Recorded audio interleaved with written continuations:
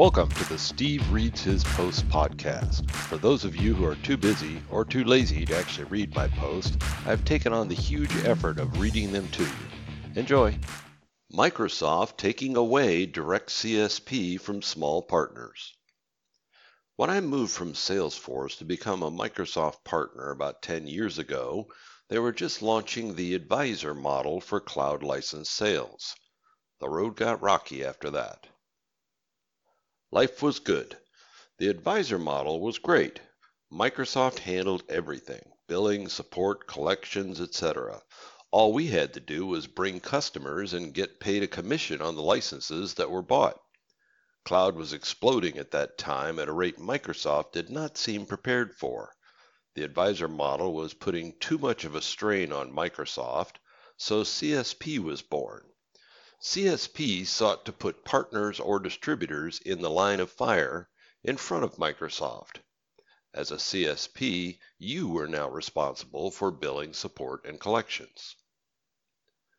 CSP bumps. Microsoft launched CSP in basically two flavors, direct or indirect. The indirect model was where partners would transact through a distributor. But distributors seemed to have been caught flat-footed at launch, and not a single one of them had even a plan to figure this out. Distributors were still reeling from the loss of hardware and CAL sales as the cloud loomed larger. The other flavor was direct CSP, originally intended for large partners.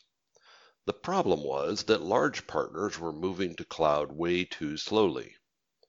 Desperate to get out from under the burden and not having the patience to wait for Disty to get their shit together, Microsoft decided to lower the bar to entry for direct CSP, and a bunch of small partners, including us, rushed in. Our strategy.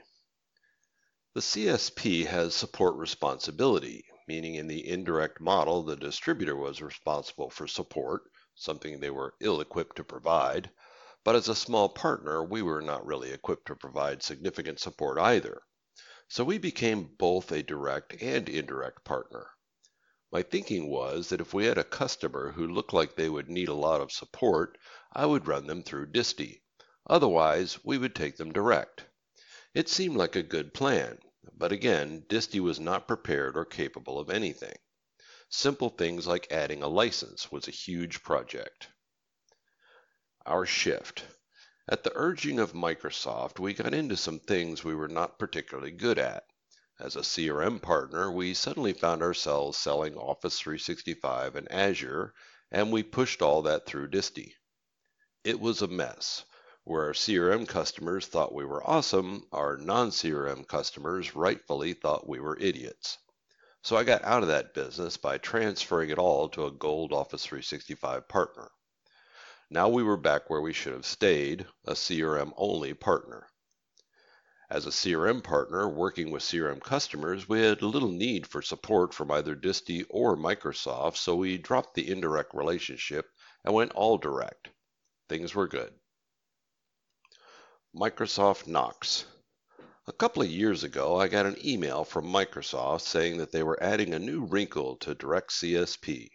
Advanced support from Microsoft would now be a requirement at a minimum cost of $15,000 a year. I thought for a minute about getting out of the licensing game. This was an obvious move by Microsoft to get rid of partners exactly like us. That $15,000 was eerily close to our entire license margin. But licenses were still pretty expensive, and I thought we would continue to grow that side, so I bit the bullet and paid it. A decision I regret. Worthless. As a partner focused deeply on a single product, we really did not need any support from Microsoft. I think we may have opened one ticket, found the support to be no better than standard support, and never opened another ticket. Support was just a tax on our revenue, at least in our case. When the Microsoft rep called about renewal, I said we were going to pass. He told me that we would basically be kicked out of the program. I pressed him on this, what about our existing customers? And he conceded that we would be able to maintain our existing customers. I decided that was good enough. I suspected that Microsoft did not have any technical enforcement, and was correct as we were still able to add new customers. The $10 pass. When Microsoft launched Power Apps at $40 a month and then the $10 app pass, we immediately started changing our customers' licenses where we could to the lower cost licensing. Obviously, this lowered our license margin revenue significantly, but it was the right thing to do for the customers. It also lowered our total license revenue to Microsoft. Microsoft knocks again. I got an email from Microsoft the other day that I'm sure was sent to all small direct CSPs. The next effort to get rid of small partners in the program. Microsoft has decided that the minimum revenue to remain in the program was now $300,000 a year. Oh, and you had to pay the support tax too. Otherwise, you would be off-boarded. Off-boarded from a program they asked me to join. To be honest, since we are now focused on selling our solutions that run on low-cost licenses, there's not much of a license margin opportunity for us in CSP anyway. Option. For those that don't meet the new requirements, Microsoft is suggesting we go indirect with a distributor. I have no interest in that. Disties are idiots. What I would prefer is to continue to manage my existing customers and eventually move them to Microsoft directly over time as their renewals come up. I have asked what the process is for that and have not been given an answer. Price lists.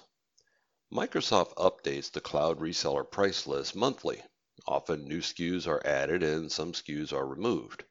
Once a SKU is removed, it can no longer be sold to new customers, but existing customers of that SKU can continue to add and remove licenses based on that now deprecated SKU. It is not at all clear to me that customers will be able to keep these SKUs in a transition to either Disty or Microsoft, which would now be a new tax on customers if they're forced to move to the current price list in the transition. The undesirables. We all have them, undesirable customers. It would be nice to just flip a switch and get rid of them, but I made a commitment. In some cases, I have agreements in place with terms that I regret, but again, I made a commitment. I can make up new rules for new customers, but I feel bound by the deals that were made with current ones. Maybe if I had as many customers as Microsoft has partners, I too could be ruthlessly arbitrary, but I can't. Basically, this is just a venting post with no real conclusions, but I'm sure there are other partners who are in a similar situation, so I thought I would share my opinions. Feel free to share yours below. Here are a couple of links of interest.